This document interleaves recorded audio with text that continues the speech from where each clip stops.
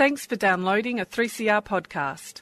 3CR is an independent community radio station based in Melbourne, Australia. We need your financial support to keep going. Go to www.3cr.org.au for more information and to donate online. Now stay tuned for your 3CR podcast.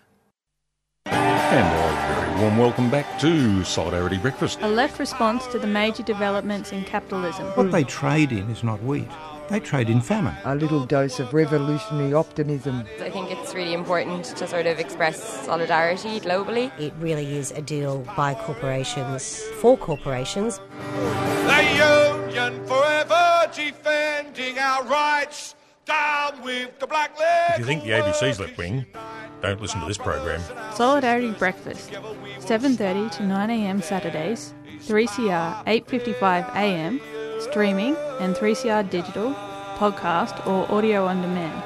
And of course, the website solidaritybreakfast.org.au. Solidarity forever. Good morning, everybody. This is Annie for Solidarity Breakfast, and it may be chilly outside and we might be cruising into winter, but 3CR continues, and yes, we are going into our radiothon. Very important stuff. It runs from in June, and we'd love you to throw a bit of cash our way so that we can continue. It's our target's $250,000. And if you're a regular listener of Solidarity Breakfast, please, please, please throw me some money so that I can prove my worth. Anyway, moving right along. I mean, I was thinking about reflecting on the whole thing about 3CR and Radiothon. One of the reasons why 3CR is so important was represented by the Israeli attacks on Palestine, the West Bank, Gaza Strip.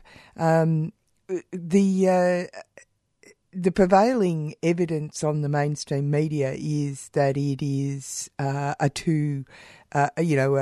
even match. But of course, that's ridiculous. Israel is the fourth largest military presence in the world, and the people in the Gaza are defenceless in reality. And the bald-faced lie of precisely attacking the foreign media building in Hamas, which is a very in that area, which is a very, it's been described as the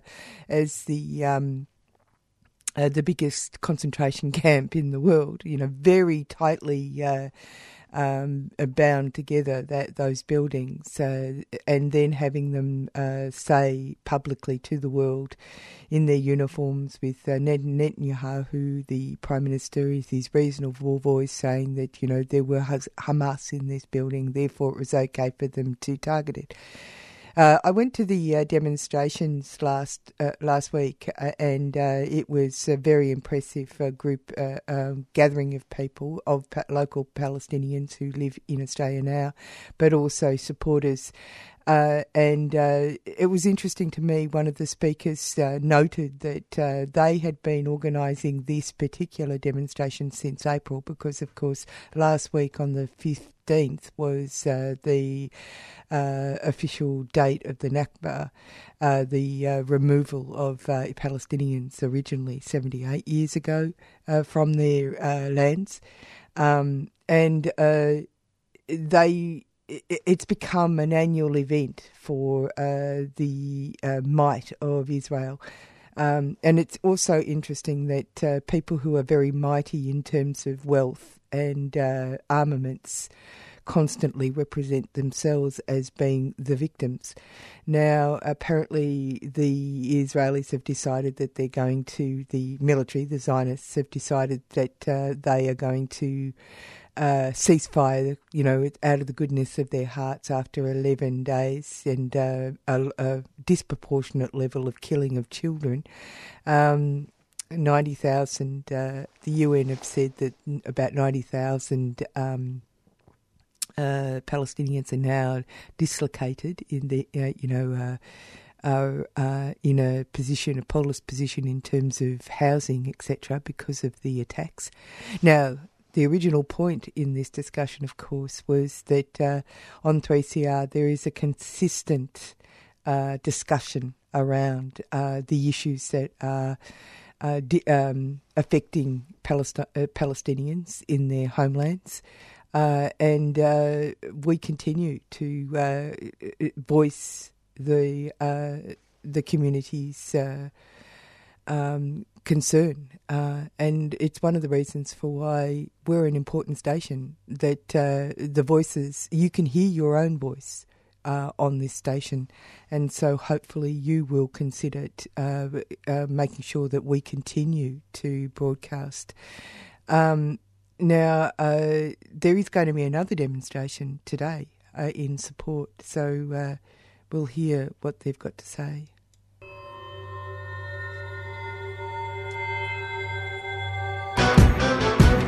Join us to protest the forced evictions and ethnic cleansing in Palestine this Saturday, May 22nd at 1 p.m. outside the State Library.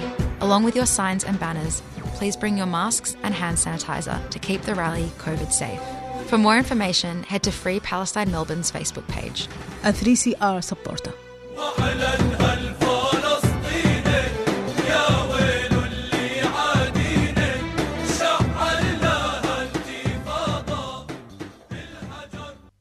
You're with Annie on Solidarity Breakfast, and on Thursday I went to Parliament Steps.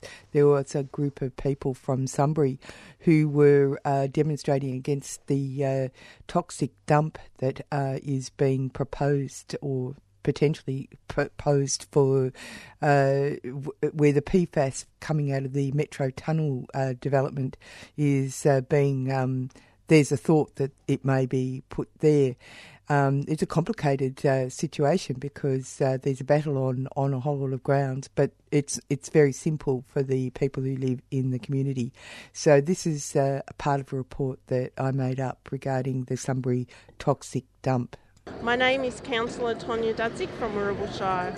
Toxic dumps in outer suburban places, and we've been wondering about what's going on in Sunbury. What's going on here what do you think as a councillor? The current proposal, a decision is very close on where the toxic soil will be deposited. And this is the toxic soil from the Metro Tunnel, right? That's right, the Westgate Tunnel soil.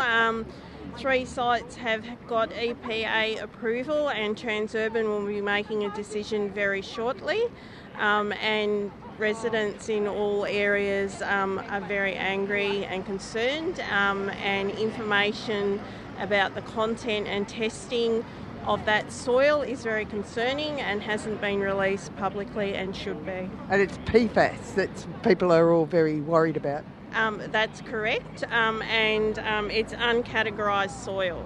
So if the soil was pre-tested, it would be less concerning. But what is proposed is that uncategorised soil be moved to these sites and then tested to see its level of toxicity. Now, also, the Victorian government has always said that it's actually Transurban's problem, but it's bigger than that, isn't it?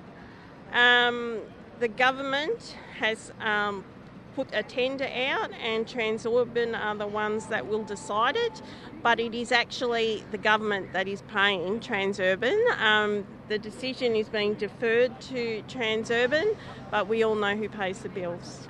But also it's about the welfare of your constituents. Yes, it is, because they're concerned about the impact of trucks on them, because it will be a massive impact on roads in Sunbury and Bacchus Marsh.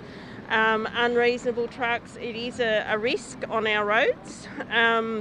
And it's also a risk because we do not know the content of the soil, and the documents behind that have not been released publicly, and they haven't been released to even the council to see what is actually in the soil.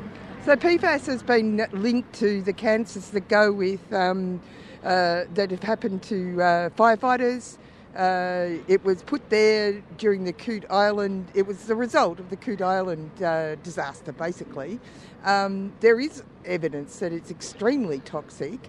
And can you tell me, where they think they're going to put it. I've been told that it's probably near agricultural outlets, near the river, near housing developments. Is it in the ground? What are they intending to do? They have to have purpose-built disposal areas for it. Supposedly they'll be lined, but the sites of these areas, they are quite close to residential areas and schools. It's concerning. It would be better placed elsewhere. But my view is that we should actually have the information on the content of the soil publicly released. We should be looking at it more closely. So my name's Chris O'Neill, and I represent Sunbury Against Toxic Soil. I'm from 3CR Solidarity Breakfast. We've been following the toxic dump issue in outer suburbs and fires, etc. But this PFAS issue is really boiling, isn't it? Yeah, it is. Our community is, obviously under threat from becoming Australia's biggest toxic dump. And as you can see here today, it's not something that people want. Yeah, can you tell me what are the specific concerns? Yeah, so the specific concerns of us as a community are that we've got a considerable amount of potentially contaminated toxic soil that is going to come to our community. It's going to be disposed of or dumped, I should say, near homes, near businesses, near schools, and essentially be untreated. The majority of the soil will not be treated. Only the water will be. Tell me about the water. So when they create the sludge to dig through the tunnel, they're essentially mixing the mud with water, and it will come out as a slurry. So as they dispose of that in the communities, they're allowing that to dry out for up to 21 days, and they will just treat the water content. They will not be treating the soil, and that's a big issue for a lot of people. They're really misunderstanding what they're saying they're going to do. These companies are saying they're going to treat the soil, but they're only going to treat the water content. The soil will remain untreated. So they're using a whole lot of sort of weasel words to make people feel that it's all under control. Marketing happy words is what I will call them. They've got some really good marketing and spin. They're very well guided by politicians, and they are basically saying what they need to say as a minimum to get across to the community. One of the things that councillor who just spoke to me said was that Transurban will be making this decision. That seems a bit outlandish when you consider it's to do with that a private company makes a decision that's going to have an effect on all these people. Yeah, I personally, when I went to the last election, I did not vote for Transurban, and I feel that they're wielding far too much power over this government. They have signed contracts that they knew there was a problem, and they knew this back as far as 2014. And we're sitting here 2021, and we still have not got a resolution to this problem. And Transurban is really dragging their feet here. Now, Sunbury is close to quite to agricultural land, to housing developments, schools, rivers. Concerns? Definitely. We're very close to rivers that feed into the Maribyrnong, which then feed into Port Phillip Bay. We've got one of Victoria's biggest commercial composting facilities on the site as well, which feeds into many of our food industries. Viticulture, so our wine industry, which is one of Victoria's biggest industries, all comes from this facility. So they're going to potentially risk all of that to dispose of soil to save them a few dollars. Now, I know that they've got several sites that they were looking at. One of them was out of Bacchus Marsh. They're really unhappy. Sunbury obviously is closer. Is that what the attraction is? We know that transport is going to be one of the biggest expenses for this project. It's not that it's closer. I think what they've needed to do is go and tick the boxes of getting 3 contracts offered, and then they'll make a choice. We actually don't know where it's going to end up. We fear that it might end up at all 3 sites because of the considerable volume that's going to be created. We think, and we genuinely believe, that all 3 sites are going to receive this spoil. The PFAS thing is actually a scandal from the beginning to the end, i.e. Transurban put in a quote which was under the amount they would need to get rid of such a toxic amount. They could have predicted it because it was there after the Coode Island disaster. We know that it's linked to the cancers that have happened to the fire people. When they get cancers, they no longer have to fight to the death, literally, to get compensation. It's now been agreed that it is incredibly toxic stuff, right? And when the last time this flared up, they were talking about putting the leavings, the tailings, which I'll have to say they put along Footscray Road covered in black plastic for a considerable amount of time, into a, not underground, but in a raised, lined facility. Is that correct? Am I imagining that? The understanding that we've got from the worst of the worst soil at the moment on the project has been treated at a place called Solve Altona. We're not able to confirm that, but we believe it's been treated to one of the world's best practices. The problem that they've got at the moment, though, is they've got up to 3 million tonnes of contaminated soil that's going to come from the tunnels. That's what's causing them all of this issue at the moment. So whilst they're treating small amounts properly, they're going to treat the volume. They're not going to treat the volume that's generated. So they actually do have a way of dealing with this soil? They do, yeah. There's many different opportunities. We've presented those to government. There's a number of different alternatives, including treating the soil on site. We've got, I think it's 3 facilities that can treat this soil within 10 kilometres of the tunnel. And it has all come down to cost for Transurban. And as I said before, I didn't vote for Transurban to save me money. I voted for a government to build infrastructure, but not kill our communities.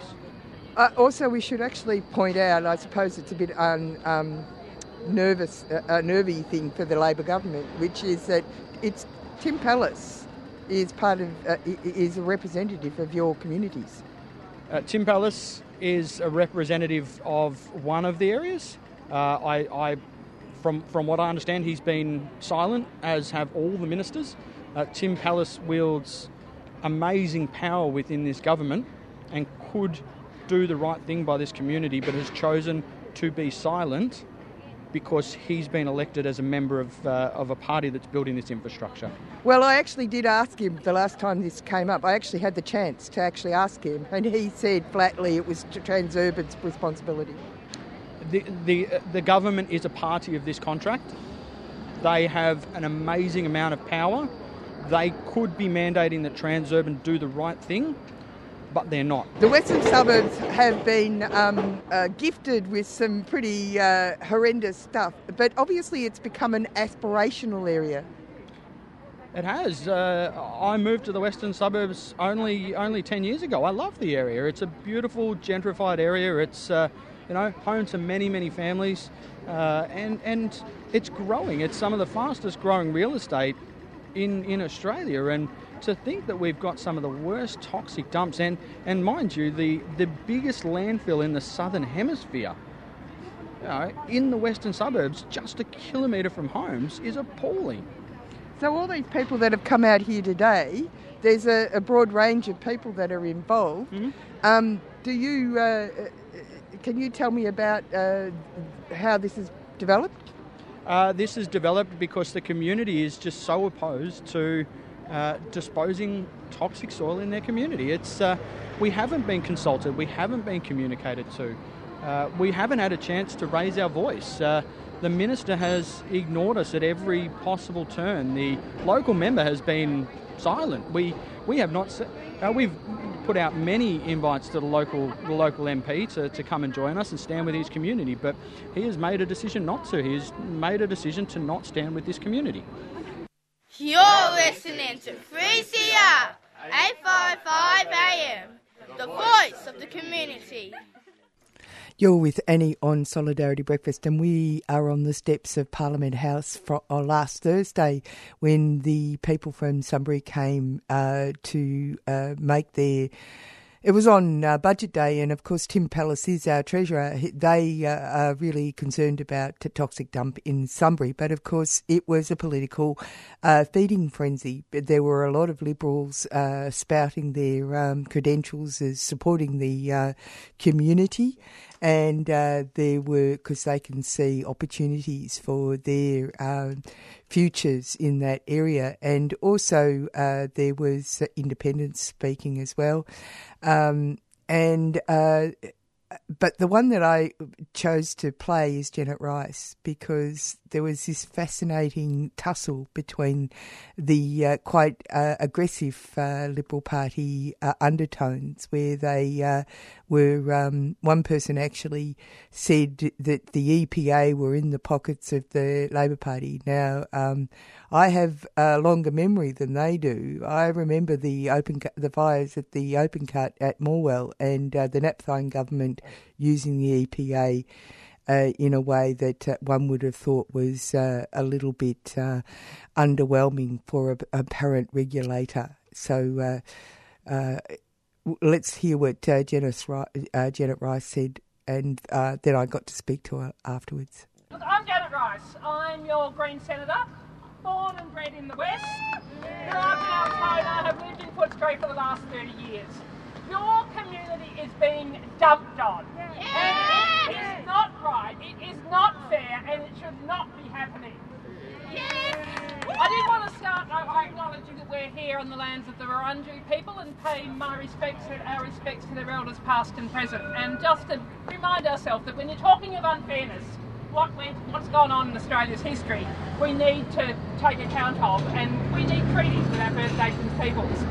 But unfairness, and basically it is unfair, and this government has known about it right from the very beginning. This whole project has been a travesty. It has been a litany of poor planning. It has been a litany of government just riding roughshod over communities because they can get away with it.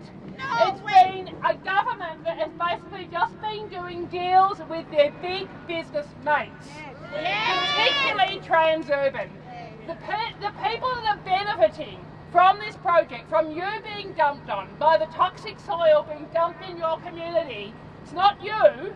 It's not even the people who are supposedly going to benefit from the Westgate Tunnel, because the latest statistics on the Westgate Tunnel is it will probably save people about 3 minutes in commuting time. 3 minutes. And you'll pay a toll for that privilege. So 3 minutes, a toll, pushing probably $10 billion of your money. It's not the community who are benefiting from this Westgate Tunnel. It is Transurban. It is big business. It is the road builders. It is the mates of the Dan Andrews government. So, what are we going to do about it then? I mean, clearly you have got a really strong case. We know that PFAS is toxic, that PFAS is a cancerous chemical. I mean, I'm in the Senate, and we've had Senate inquiries about the dangers of PFAS. We've seen the sites that have got PFAS on them that are contaminated having to really deal with decontamination and cleaning up their sites. But that doesn't mean that the soil just gets dumped in your backyard. That is such a bad and such an old-fashioned last century, in fact last millennium way of dealing with environmental problems. There are other solutions here.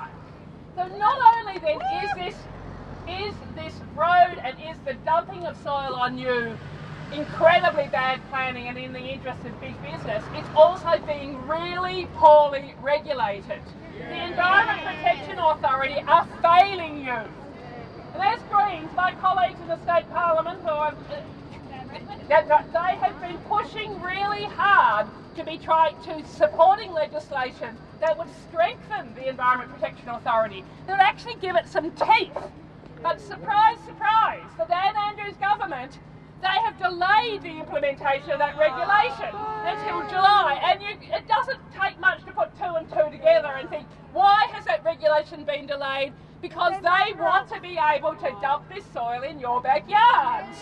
It is being so poorly regulated. No way!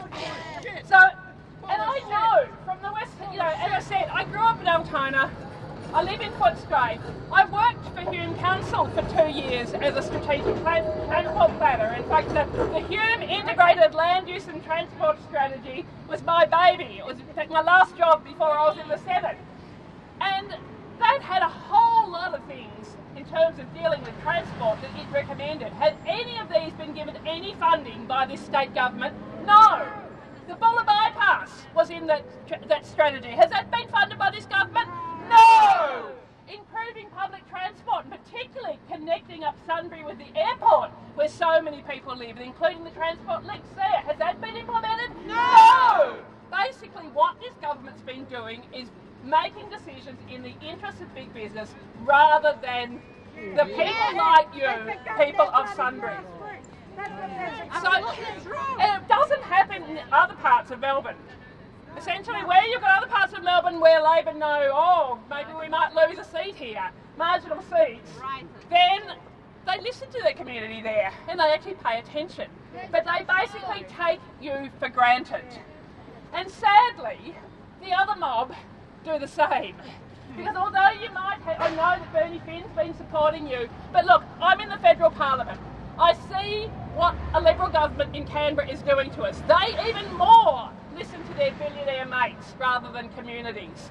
You cannot trust either of them. I was one of the founders of the Greens 30 years ago because I saw that in action. I was working as a community campaigner and I just got sold out time and time again by both Labor and Liberal governments. And I thought, we need something else. And it was just at the time when the Greens had formed in Tasmania, when Bob Brown and Christine Milne had been elected to the Tasmanian Parliament, and I thought we needed the Greens here in Victoria. And basically we know that where us Greens have got power, where we have got leverage, where the Greens and Independents together then have got leverage, that they can then get results from both Labor and Liberal governments. So you need to have people in that Parliament that's going to listen to you. I mean, if somebody here saying you don't care about politics, but this is about politics. Sorry, this is about politics. That's right. And so you need to get your members of Parliament to listen to you. So if you want your members of Parliament to listen to you... No toxic soil! No toxic soil! No toxic soil! No toxic soil! No toxic soil! No toxic soil! And so look, I will finish up by saying you need to get these folk to listen to you rather than big business, rather than Transurban. So good on you for being here. Good on you for gathering together and being here and speaking out. I encourage you to keep it up. I'll let you know that my colleagues in there and for me in the Senate, we are on your side. We are going to be working with you. We will be speaking out for you and standing up for you until you get some fairness and justice. So thanks for inviting me to speak. Yes. I find it interesting that I'm from 3CR, and I find it interesting that the Liberals are talking about the EPA as the Labor Party's EPA, but I've got a long memory. I remember the fires down at... they used the... Look, the Liberals are as bad as the Labor Party, essentially. Both major parties, they take communities for granted. They are in the pockets of big business and their billionaire mates. They would be doing exactly the same if they were in government, frankly. So we know that, although that there is a concern here, people want support from all sides of politics, we've got to make sure that there are politicians, both in Spring Street and in Canberra, who listen to communities. And frankly, neither the Labor or the Liberal Party have shown any evidence that that's what they do. Now, if you have a longer memory, you remember how using community groups has been able to change governments. And so the Snowy River faction had a big effect on getting rid of rusted-on National Party members in a long-time election, quite a long time ago. And this has potential for that, hasn't it? Except that the people actually have a real problem with toxic waste. Yes, they do, that's right. And you've got an EPA that's basically a toothless tiger that hasn't been regulating in the interests of the community. But I think, for a lot of these people, for a lot of the people of Sunbury, this is the thing that's politicising them. It's made them actually realise that this is what they can be done over by politics. And for a lot of people, after seeing how they're being done over now, they might actually think, hey, wow, we actually do need to have people in our councils, in our parliaments who represent us. And so if there's a groundswell, if there was an independent from this community that wanted to stand and speak up for their community and be elected, that would be a fabulous thing. I mean, for me as a Green, it doesn't have to be the Greens. It just needs to be people in our parliaments who are genuinely committed to their communities rather than big business, the vested interests, the people who are the donors, huge donors to those political parties. You were chanted down. It's because a lot of them, I think there are a lot of Liberal Party supporters here who want to be using this issue as a wedge against the Labor Party, and I find that unacceptable as well. I mean, good on if there are individual Liberals who want to be supporting the community, that's great, but you cannot trust them in government any more than you can the Labor Party. Thanks. Hello, I'm Duncan Graham, and this is Over the Wall. This week, we conclude our analysis of the 2021 federal budget, dealing with taxation, childcare, the NDIS, housing, aged care and domestic violence.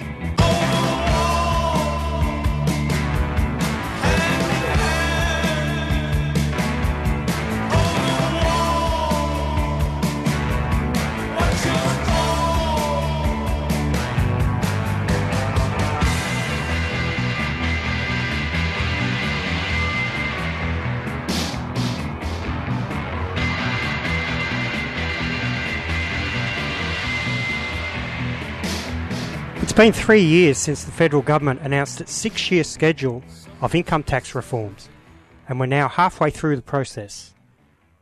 I looked in detail at the reforms and their effects 3 years ago, and I think it's worth revisiting them. The income tax reform package culminates in the 2024-2025 financial year, when Australians earning between $45,000 per year and $200,000 a year crowd into one mega tax bracket that attracts a marginal rate of just 30%, instead of the 32.5%, 37% and 45% marginal rates they currently attract. The cost to government revenue will be around $12 billion a year, or $85 billion till the end of the decade, according to a 2019 Grattan Institute study.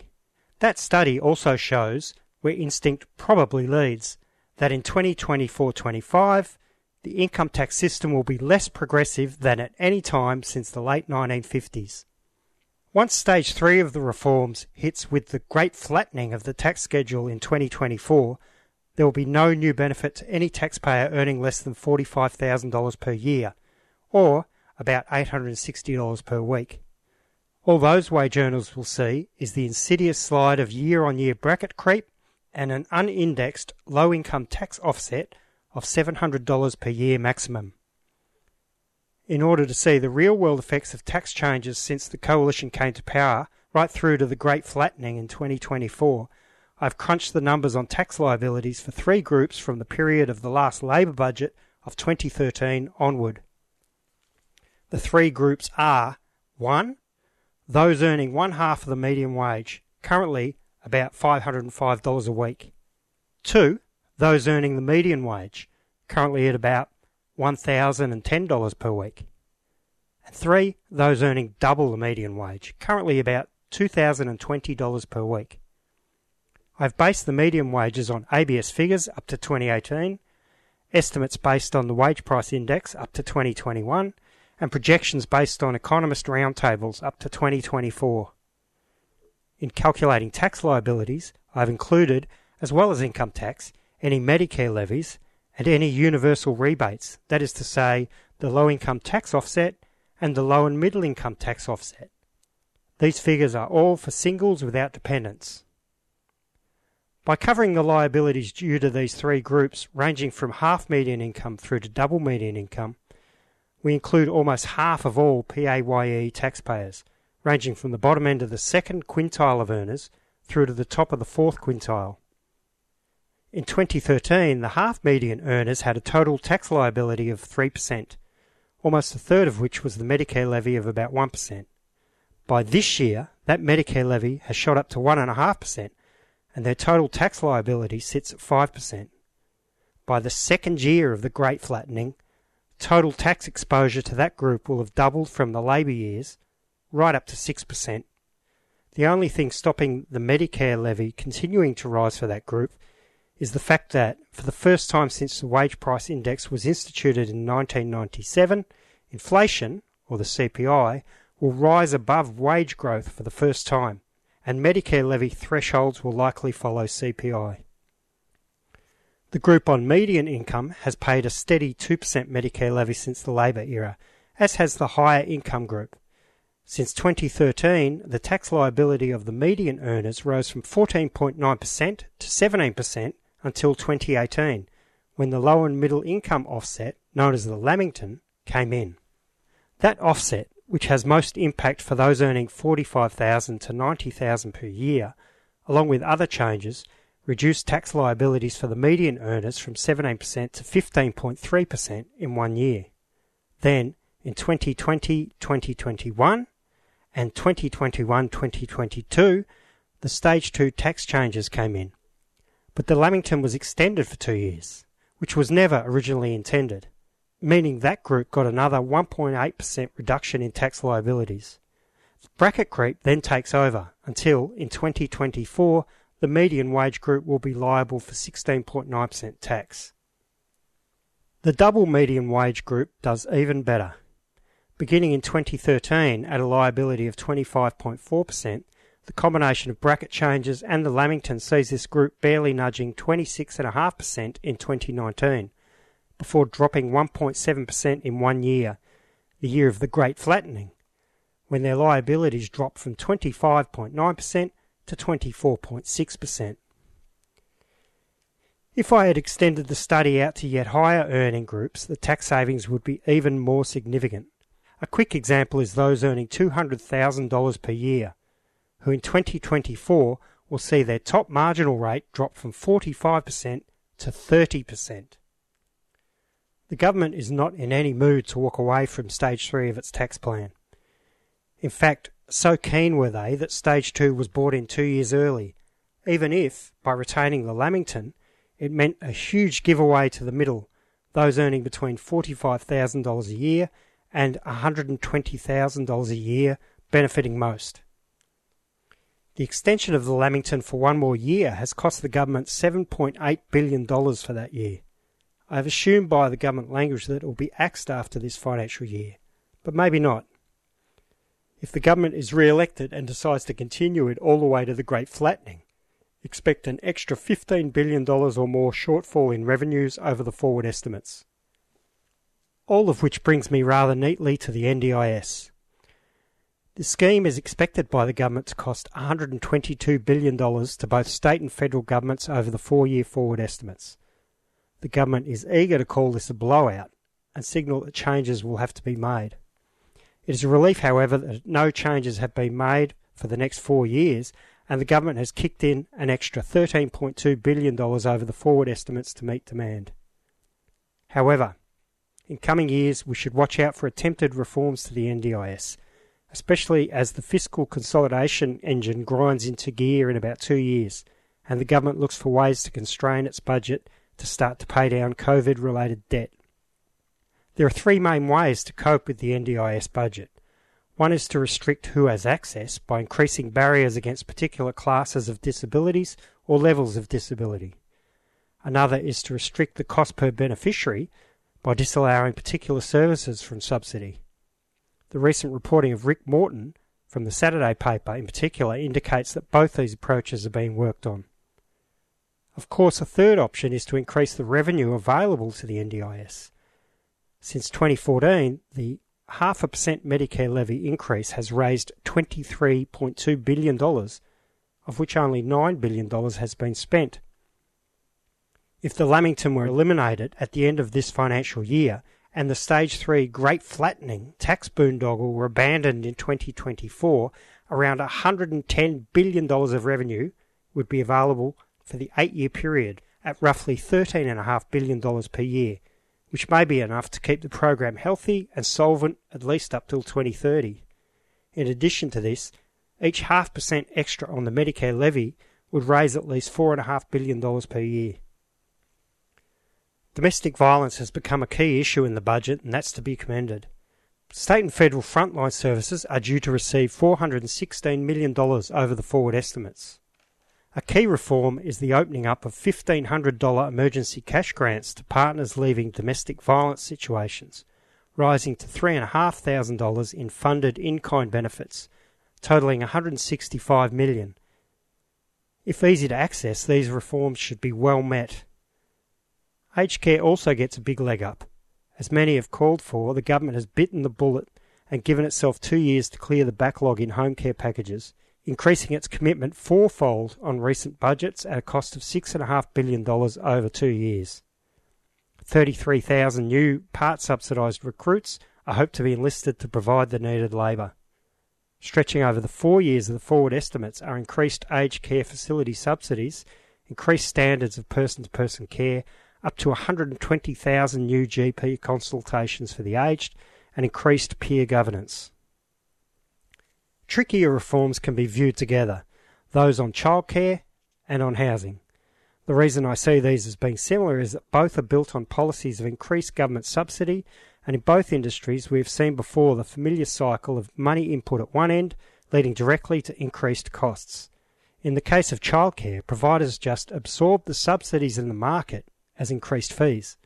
In housing, the increased money in home buyers' hands just leads to increasing market prices for houses. It's worth pointing out that childcare subsidies rollout is not immediate, beginning in at least a year, so there is time for the government to try to find regulatory means to stop price gouging that may make any subsidies redundant. An expansion of an existing initiative enables Australians over 60 to roll over $300,000 of the proceeds of the sale of their homes into super. If enthusiastically taken up, as I suspect it will be, this has the benefit of cooling the housing market by increasing stock, whilst also benefiting retirees with the associated tax benefits of super. This may be a winner.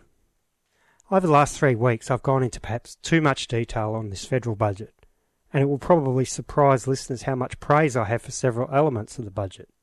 To be blunt, I don't care which party is responsible. When I see a well-constructed Keynesian approach to a budget in such unusual and difficult times, I'll give credit where I think it's due.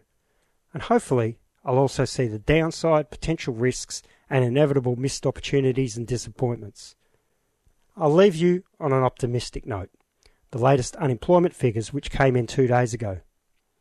The headline figure is 5.5%, which confirms the bounce back in March. However, caution is warranted by the 0.3% drop in the participation rate. Although accounting for this, we still see a healthy 5.8%, which is close to March's figure of 5.6%. Hours worked also sees a healthy bump, only fractionally off its March record. What's below the headline figures is an even stronger bump for female employment. Small as of yet, but already exceeding the pre-COVID figure and leading the male employment figure. Upward and onward, we hope. Next week, I return you to normal programming as Peter Davis brings you his take on all things found over the wall. He'll be discussing the NDIS.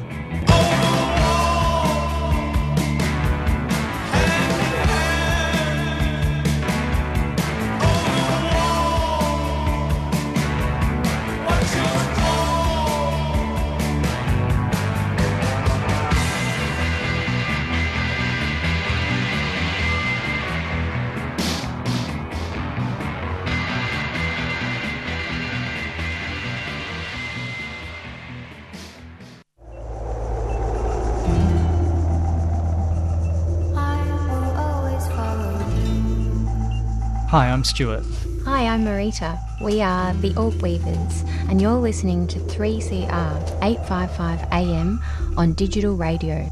And streaming at 3cr.org.au.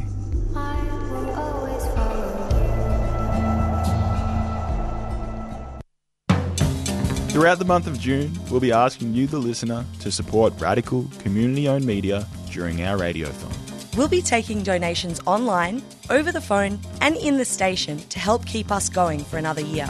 Independent community media is more important than ever, and we need your support to power community radio.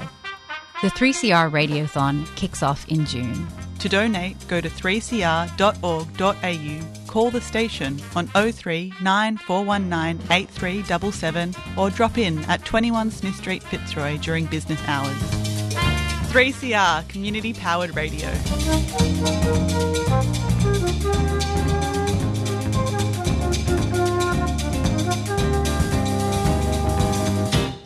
You're with Annie on Solidarity Breakfast, and Jacob Gretsch, who is one of my colleagues at 3CR, who does the program on Friday at 5:30. He's been doing it remotely because it's a program that allows him to express opinions, and being an intelligent man, he collects lots and lots of data.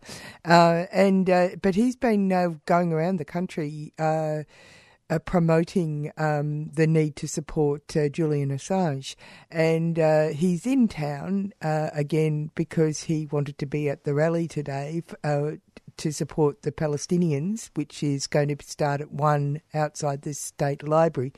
And but I got to talk to Jacob about the Julian Assange tour and to find out what happened. G'day, Jacob. G'day, Anne. Thanks for talking to me. You've been on a long tour around the country highlighting the plight of Julian Assange. Can you tell us a little bit about how the tour started? Oh, right, okay. Well, basically I was travelling with John Shipton, Julian's dad, and other friends, mob of us. We started going off around central Victoria, regional Victoria, up into New South Wales, and then that was so successful we decided to do another one up the north coast of New South Wales. So we this tour we went up to Brisbane, Nimbin,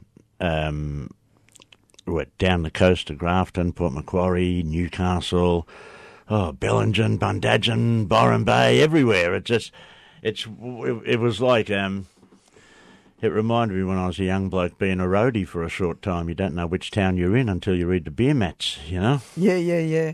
So what was the response? The response was pretty good. The response was good. Right up and down, like such different, how can I put it, as different demographics as the Mardi Gras in Nimbin, the Mardi Gras, I should say, in Nimbin, all the way down to the Hunter Valley Workers Trades Hall in Newcastle. People were coming out in droves, talking to us, giving us their support. New support groups have started up and down the coast. And, the point is to try to, well, a couple of points to it. First of all, to get people to put pressure on their local member, because, as you know, the Labor Party has now passed a resolution in support of bringing Julian home. And we need to get people, particularly in non-Liberal, like Labor Party and Country Party, National Party seats, to get onto their local member and urge them for their local member to join the Assange cross-party parliamentary group. So that's happening, and pressure's being put on. And the other thing, of course, is to keep spreading the word, because even a lot of people, even a lot of Julian supporters, are a little bit, how can I put it, don't see him as a human being. He's a weird computer geek, you know. So we're trying to humanise him. Humanise him a little bit, to say this is a bloke who's, you know, got a partner and kids, who comes from Australia, particularly like from Melbourne, and he spent some time in Lismore as a kid, just outside of Lismore, and saying this is the... He's a, you know, without wanting to wrap ourselves in the Australian flag, he's a child of the Australian soil and the values that he grew up with, and the ideas he had, and the spirit of rebellion, and the seeking for truth, was part of what he learnt here, and it's part of being, you know, what we think, as I say, without wanting to wrap myself up. What we think of, and what we'd like to think of as the good part of the spirit of Australian egalitarianism. Do people understand the broader issue of press freedom? And in fact, well, it was something I read in read Sorghum just recently. Right. It's a Chinese book where the quote is something of this nature, where freedom is a absence of fear. And Julian Assange is actually a symbol of the fear that is being created by the powers that be. Yeah, well, we do say that, and I think it's obvious, that the reason they're treating Julian the way they are is only partly because of punishment, because they don't gain anything from punishment. What they're trying to do is they're afraid. Two things. It's based on fear. You're so right there, Annie. Both their own fear of their illegitimate power. If the truth gets out about our illegitimate power, about what we're really doing, then it can crumble. But also to put fear into the hearts of activists and journalists and people all around the planet, saying, you speak up, you step out of line, you tell the truth, you expose us, you take our mask off, and this is what we will do to you. This is what we can do, and this is what we will do. So it's I mean, getting into the psychology of all the power-hungry buggers acting out of fear anyway, they're like their own personal little fears of why they want to control and manipulate and have power, right up to their fear of being exposed for that.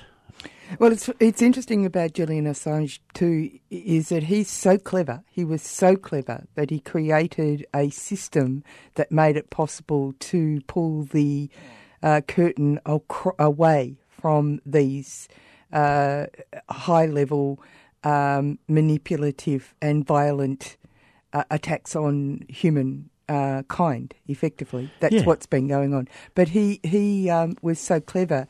And the idea, I guess, is that humans generally are supposed to be peons rather than activists.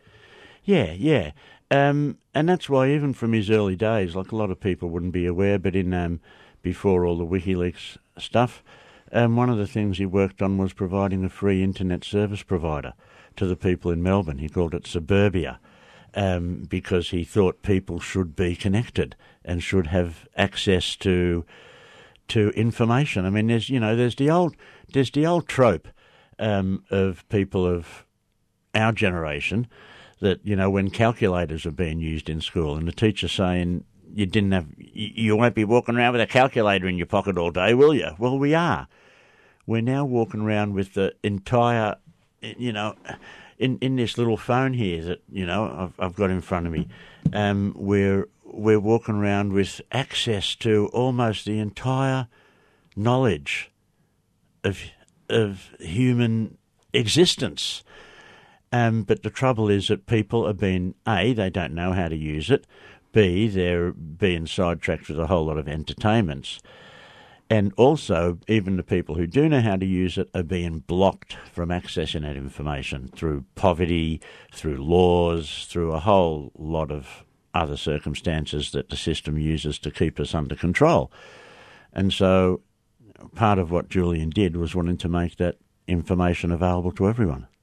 Do you know how he's faring at the moment? He's not doing that well, actually.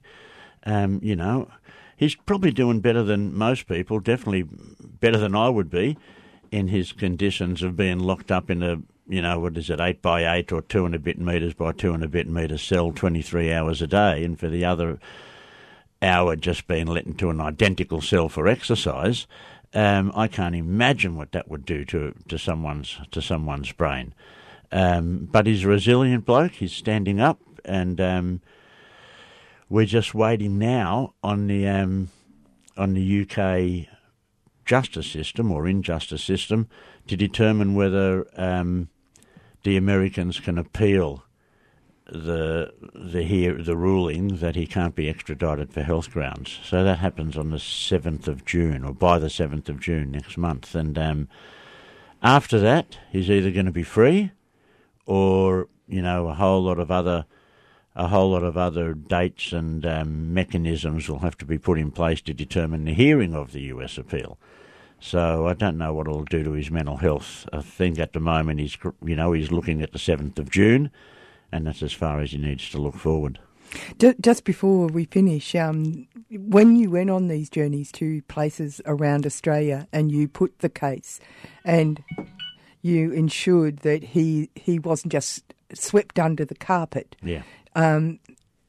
what were people's reactions? Tell me how people responded. Which things really resonated with people? Well, there was a range of things. There were the people, of course, who were concerned for his human rights and for the fact that he was being kept away from his family, locked up in a cell 23 hours a day, the personal injustice of it on one human level.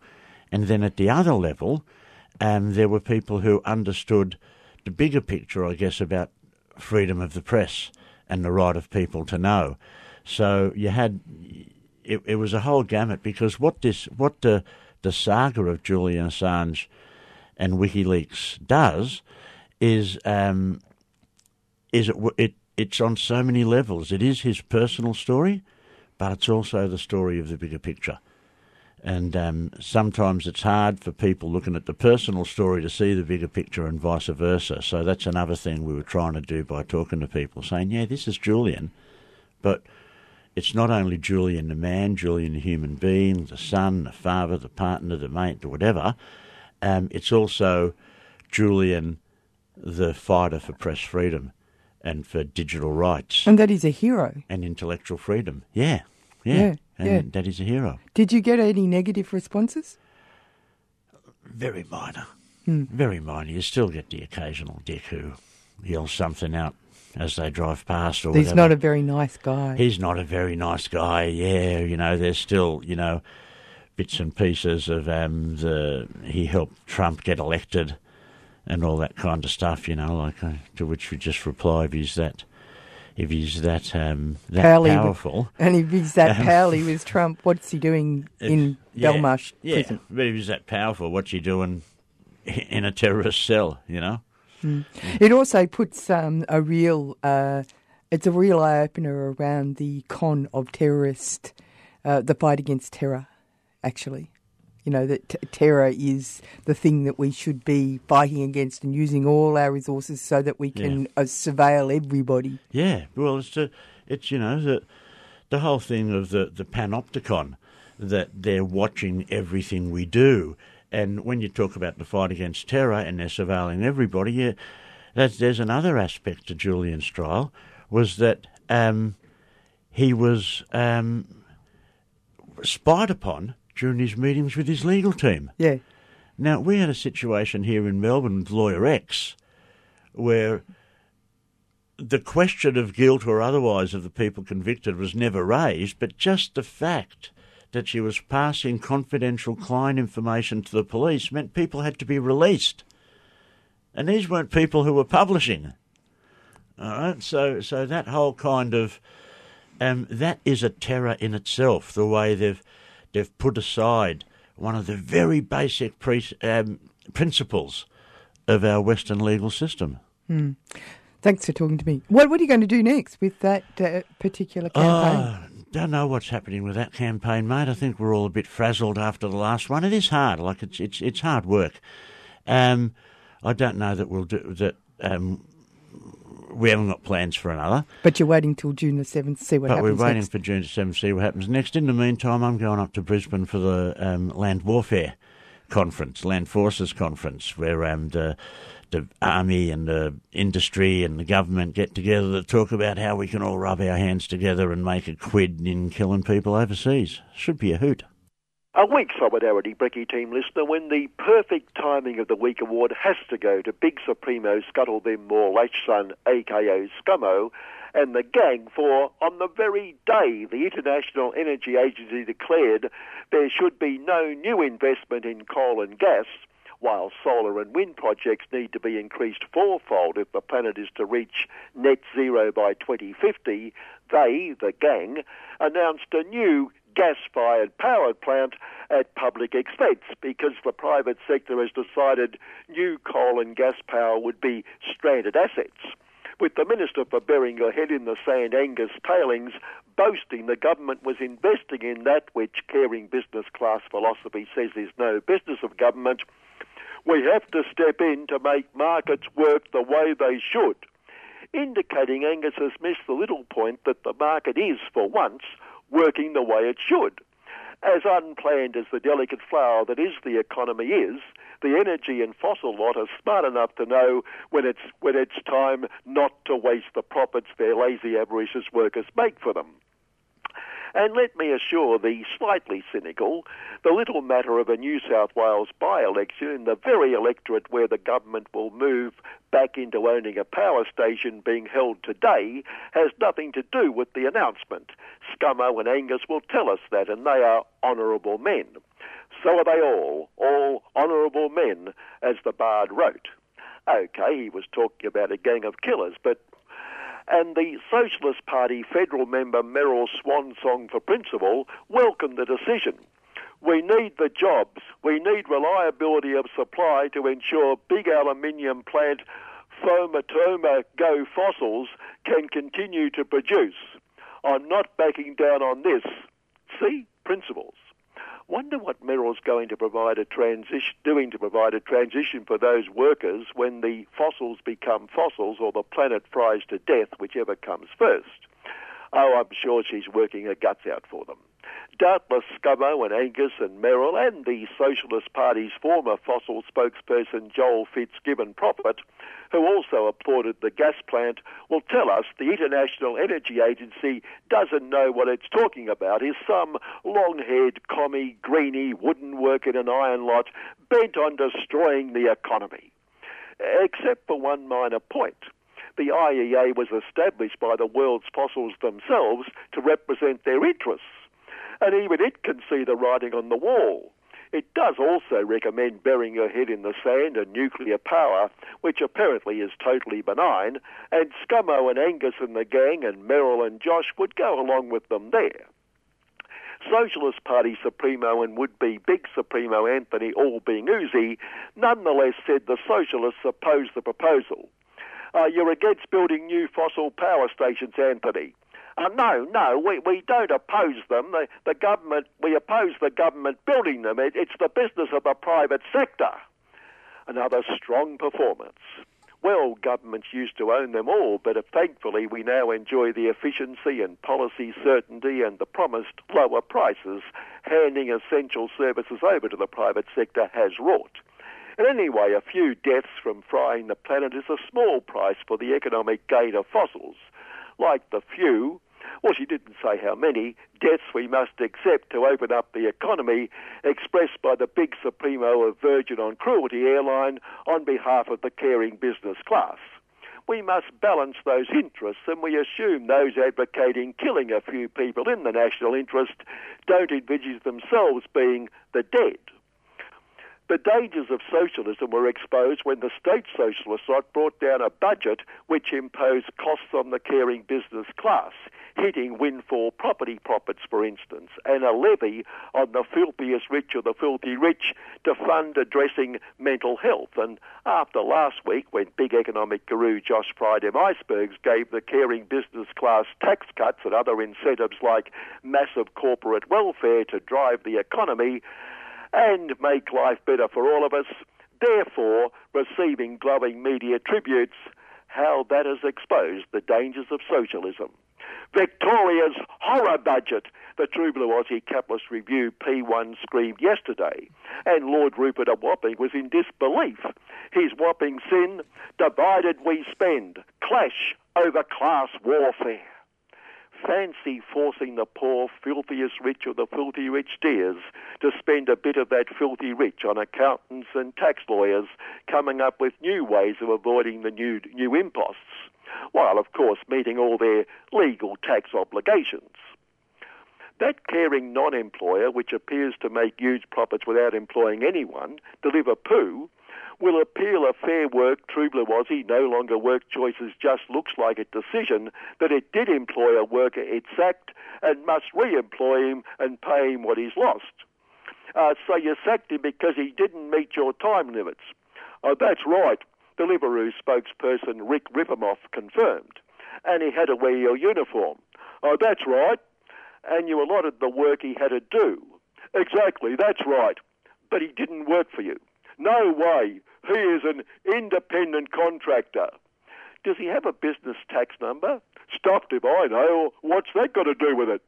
Well, he's acting illegally as a contractor. If he hasn't, you should report him to the tax department.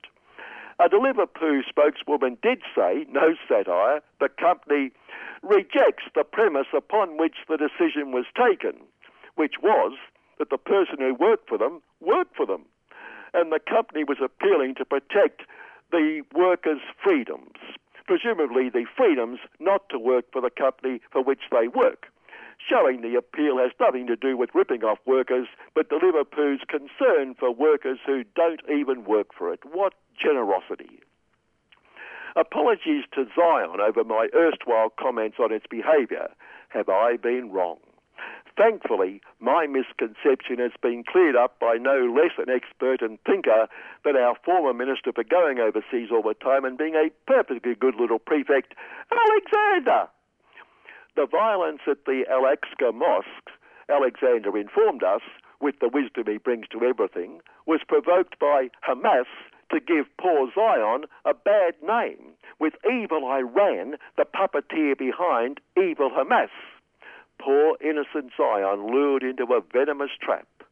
And a two-state solution won't work because evil Iran and evil Hamas don't want it.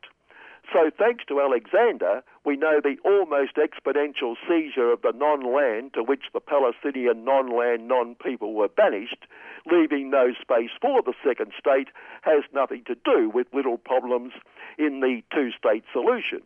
Nor that what is now Zion was once called, wait for it, Palestine, used to be the home of the non-state non-people, has nothing to do with it either. Or Alexander would have mentioned all that. Alexander is such a deep thinker, isn't he? It would be good if we could get him on this program to give us more of his pearls of. On matters of train killing, see the Socialist Party would-be Minister for going overseas and being a perfectly good little prefect, penny left wing, took aim at the Minister for train killing and being offensive Constable Peter Duffer and a couple of senior government bureaucrats and members, claiming they should cool it over their alleged belligerence toward evil China, when all Pete and the team are doing is warning us we would love to go to war and use up all that beautiful train-killing equipment we spend trillions on, or on which, but never mind. Anyway, just as Penny was saying cool it, the Socialist would-be Minister for train killing and being offensive, Pat Conraygun, was attacking Pete and the team for not spending enough on train killing. Isn't it heartening, indeed reassuring, to know a socialist government wants to spend even more? Our soldiers, sailors and aircrew are not getting the equipment they need when they need it. Pat got stuck into the Conservatives. When they need it, Pat? Yes, when they have to kill people. And you don't think those trillions could just perhaps be better spent? You won't say that when we have to kill people. Like Chinese people. This is not about China. Great to see Pat getting into the spirit of the train-killing business, one of the world's biggest and most honourable industries. Which brings us back to the attacks on poor Zion by the non-land non-people. US of the UN of the US of the world, big supremo Joe Biden capital, simultaneously finally called for a ceasefire while approving 942 million, real figure, of precision-guided missiles for Zion. Well, why let a little bit of slaughter get in the way of a business deal? And thanks to precision guidance, all those innocent men, women and children are but collateral damage. Zion keeps telling us it regrets every death. There is a fairly simple way to avoid that regret, but what would that do for the great business that is the merchants of death? Finally, just a bit of fun to wind up the week, a quiz. It's a tough one, so big a challenge I won't give you the answer till next week, because you'll need all that time to figure it out. This injecting room the Lord Rupert of Wapping Sin is in a state of apoplexy over, claiming it's planned for Flinders Street. The government claims it has no plans, but the Wapping Sin hasn't let that upset it. 2P1 sensation stories this week. Monday, nightmare on Flinders Street. It screamed. Wednesday, Junkie Town, street status. Now, the quiz. Does the Whopping Sins objective just report the facts, unbiased coverage indicate it A, supports the proposal, or B, does not support the proposal? Told you it was tough. Okay, you got a week to think about it. Good morning. Get ready to add your support during our annual Radiothon and be part of community-powered radio. 3CR Radiothon fundraiser, June 2021. To donate, call 03 9419 8377 or donate online at 3cr.org.au. 3CR Radiothon, community-powered radio.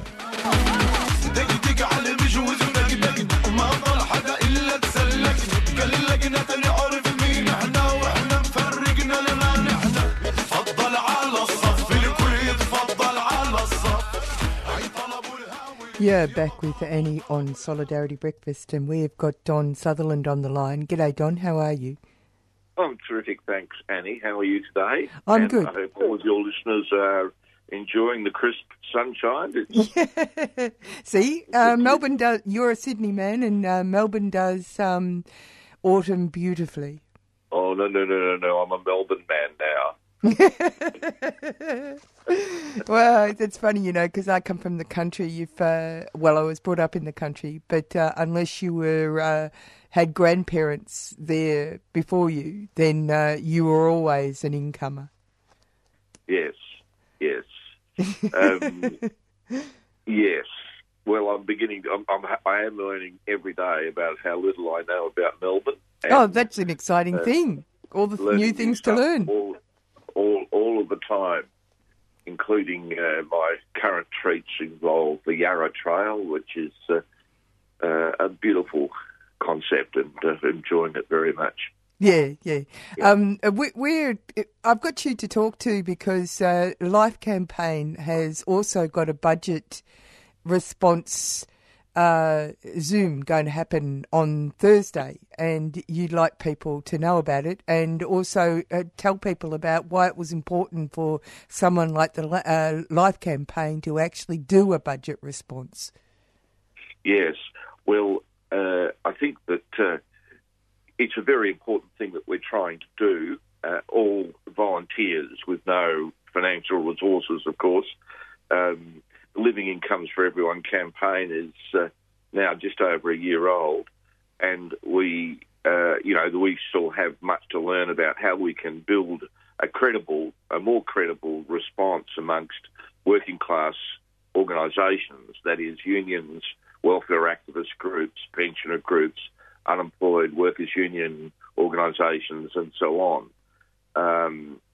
One of the reasons why we come together is because the dominant practice amongst all of those organisations is, firstly, it's when they hit a problem created by employers or the government, is to complain about it, and the action strategy is then pursued or the metaphor we use is in silos. And we're trying to bring together waged workers, plus through their unions, of course, as the main organisations for them, and bring them together with welfare organisations, unemployed groups, pensioner organisations, and so on. So we're having another budget reply, our own budget reply, as we did last year. We're going to be doing that this coming Thursday night, 7:30, through a Zoom conference. And I think the main thing to be talking about, without going into specific detail, is conceptually why this is so important. Firstly, it's really challenging the tendency around these forces where people are feeling budgeted out. They're sick of the budget. Unfortunately, we can't afford to be. And one reason for this is that this budget from the Morrison government is going to unravel. And that means there is going to be constant tweaking by the government, because its fundamental purpose was to be an election budget, to prepare the grounds for an election before the next budget.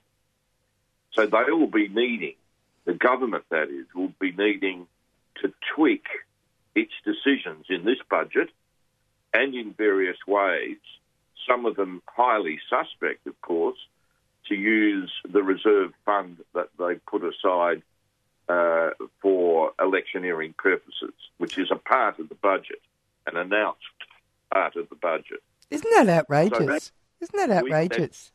Well, it is and it isn't. It's not unusual, and I think it's, in principle, quite sensible for any government to have a reserve fund for particular circumstances that arise for which there has been no preparation. Yeah. No, that makes sense. But people have been... people are so trusting of this particular brand of government or this particular version of an LNP government that they're actually even saying that they're wondering if they're going to use it as an election war chest. Well, that's the particular point, of course, about the way in which the LNP use it, which is now potentially going to be replicated by any other future governments because they've been given permission to by this one. No, it's a disgrace and it's a corruption. It's a corruption. Yeah. It shouldn't, I mean, just because they're creating precedent doesn't make it all right. It's like that thing about just because someone keeps saying something doesn't make it true. That's true, and it is corrupt in a certain form. But the important point about this is that, therefore, you know, if you're really serious about winning battles to improve the standard of living of the working class, whether they're in wages or not, you just can't afford to be so self-indulgent as to let yourself be budgeted out. Yeah.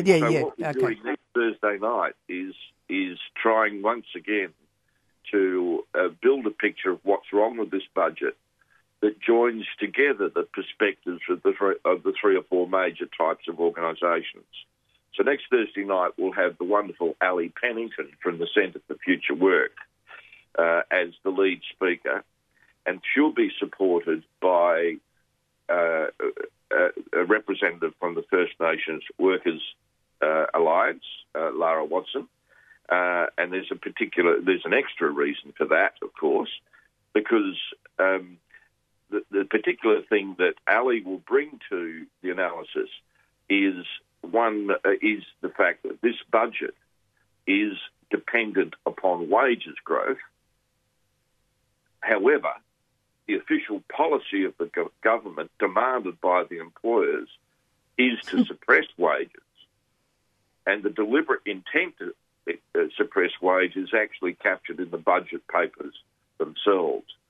So there is an inherent contradiction, and Ali will be, and the Centre for Future Work have already been explaining this issue, which has been picked up in some elements of the mainstream media, and Ali was one of the main authors of the work analysing the dependence of the budget upon wages in the face of deliberate wages suppression, and so she'll be leading off.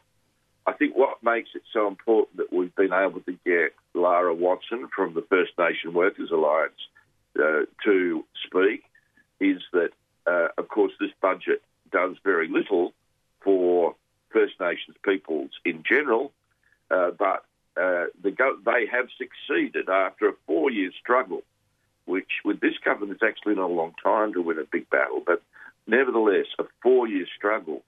The FNWA and other First Nations organisations have forced the government to agree to withdraw the Community Development Program in the Northern Territory, which was really a work for the dole racist program. Yeah, that's the CDP thing is a very interesting development because they haven't actually said what they're going to do about it. But also the CDP in its past incarnation wasn't a cruel policy. It's this government that's created, it was actually about self-determination originally. Now it's being used as a stick on the back of First Nations people. And then, and at the same time, you've got the infection of the what is it? The cashless debit card, which is being inflicted on First Nations people. So, it's either a victory or it's something to be concerned about. You know what I mean? Well, your listeners, if you join in on that Zoom conference next Thursday night, you'll be able to hear Laura talking about those 3 points. Yeah, good. You'll be able to hear Lara talking about those 3 points, which is, I think, really terrific. We'll have other speakers as well, and this time I have two previous national Zoom public meetings have featured information on the cashless welfare debit card from the organisation led wonderfully by Catherine Wilkes with support from Sano 7. On this occasion, they are not going to lead this discussion. Lara will be doing so, but we're going to follow up with a specific program dedicated to the cashless welfare debit card, and that will be inviting Catherine and hopefully a representative from Sano 7 to provide a detailed analysis of what's so wrong about the cashless welfare debit card. And why people should be concerned. Yeah, absolutely. And, of course, because they are able to point to various government meetings where there has been serious discussion about extending the cashless welfare debit card to the pension and other government incomes. Yeah, because that is the intent of this government. If they can. But to go back to the budget, because what we're trying to do is improve the relationships between the different types of working class organisations so that they can join together in action, not just in complaining. Getting them to complain together there's room for improvement there. But moving that into coherent action and policy, joint policy and action is the next stage, if you like, that needs to be developed. One of the features of next Thursday night is that we will have Dr. Sarah Russell, who is emerging now as a prominent expert friendly to pensioners and aged people and their families, who has got a trenchant, very clear analysis of what is so wrong about the aged care budget framework. And so everyone will be able to get their head around at a deeper level about what the government is really, the menace the government is up to in terms of the so-called response to the Aged Care Royal Commission. Well, so, it's been stated that what this budget really does is for all those people who are not engaged, which is the majority, will feel that everything is now under control, that they've dealt with the important issues that have been brought up, like domestic violence and the aged care horror and a whole range of other things. And when you actually look at it, what they've really done, the majority of their budget is actually about major tax cuts to corporate Australia and some personal tax cuts to middle Australia. Well, the high-end tax cuts are still to come, but the government is determined to press on with those. And, of course, what is still not reaching into the mass consciousness is that the tax offset for has been extended for a year, but that's just a deferral of a tax increase at the lower end of tax of wages. Yeah, it's fascinating, isn't it, how you can use the tax system to people feel like they're being advanced, but then it has this the slow creep that happens. Well, the Fraudenberg of government generally, that is one thing they are good at. They are good at marketing for a week or 3 or 5 or 6 in such a way that people get deluded into thinking there's not a problem when in fact there is. Yeah. So this. Well, you know what someone told me the other day? They told me the other day that Tom Elliott on 3AW has been telling his audience that the only people who can really talk about the economy are people who've run a small business. And I think to myself, talk about proselytising to people who feel aggrieved when that is so wrong. Well, it's certainly not true. And what everyone who tunes into this event next Thursday night, the representatives that will be speaking are all people who come out of active organisations of the people. And some of them are working on the smell of an oily rag or with no income at all. Ali, of course, is not. She works for the Centre for Future Work, and Ali Pennington, that is, who will be leading the event. But many of the speakers are either representative of and in the thick of the struggle that their own organisation is trying to develop on behalf of working class people, whether they're in wages or whether they are dependent on government incomes in some way. Don, how do people get to be part of this? Well, at the Life Campaign Facebook page, there is an event notice, of course, and there is a registration link. So you register online to be able to join in. And also, we will be live streaming from Facebook, through Facebook. Good. So we're using we're just using the Zoom technology and Facebook technology to enable people to join in. And I think this is a very important event because we are trying to lay the foundation for an awareness that there will be necessity, not just opportunity, but necessity to lift the cooperating struggle of the various organisations that are involved at key moments over the next 12 months. Because, as I said, this budget is going to unravel. It is dependent on wages in the face of a deliberate policy to suppress wages. It's dependent on wage increases, I should say, in the face of a deliberate policy to suppress wages. And that means there's going to be blowouts or misspendings or inadequate spendings or a lot of puffery. And so they will have to make adjustments because, remember, the whole purpose of the budget is to set the government up for an election before the next budget.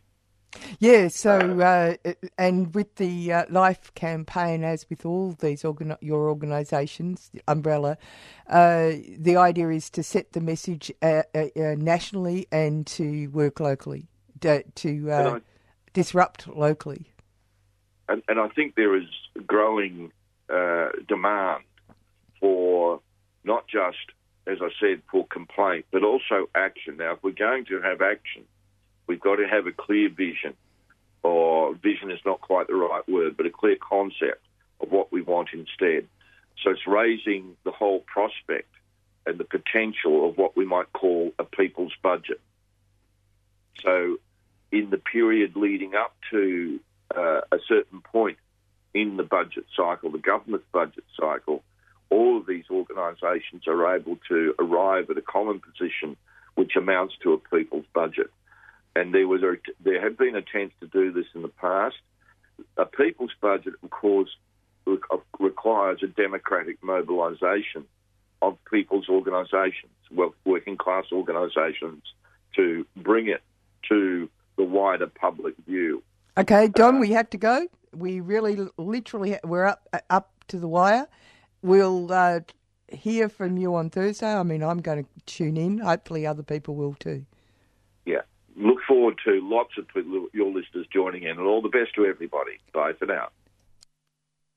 And it is literally up to the wire. Coming up next is Asia Pacific Currents. And don't forget the rally for Palestine, 1 p.m. outside the State Library. We're going to go out with a song that you might relate to.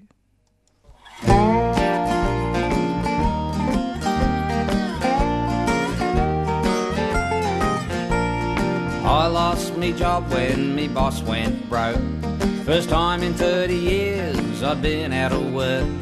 I thought I'd apply for unemployment benefits, so off I went down to Centrelink. I stood in a line that stretched out the front door. When I finally got to the counter, I asked for a form. They said I should have rung up or used the internet, 'cause that's the way they do things now at Centrelink. Slightly disgruntled, I went home and made the call. When I finally spoke to a human, it was 4:30. I was hot and dry and I needed a drink. I'd put in a hard day's work at Centrelink. They asked all sorts of questions about who did what with who. So I wonder they didn't want to know the last time I had a poo. They gave me a long list of documents to bring tomorrow when I went back to Centrelink. Now being unemployed is... You've been listening to a 3CR podcast produced in the studios of independent community radio station 3CR in Melbourne, Australia. For more information, go to allthews.3cr.org.au.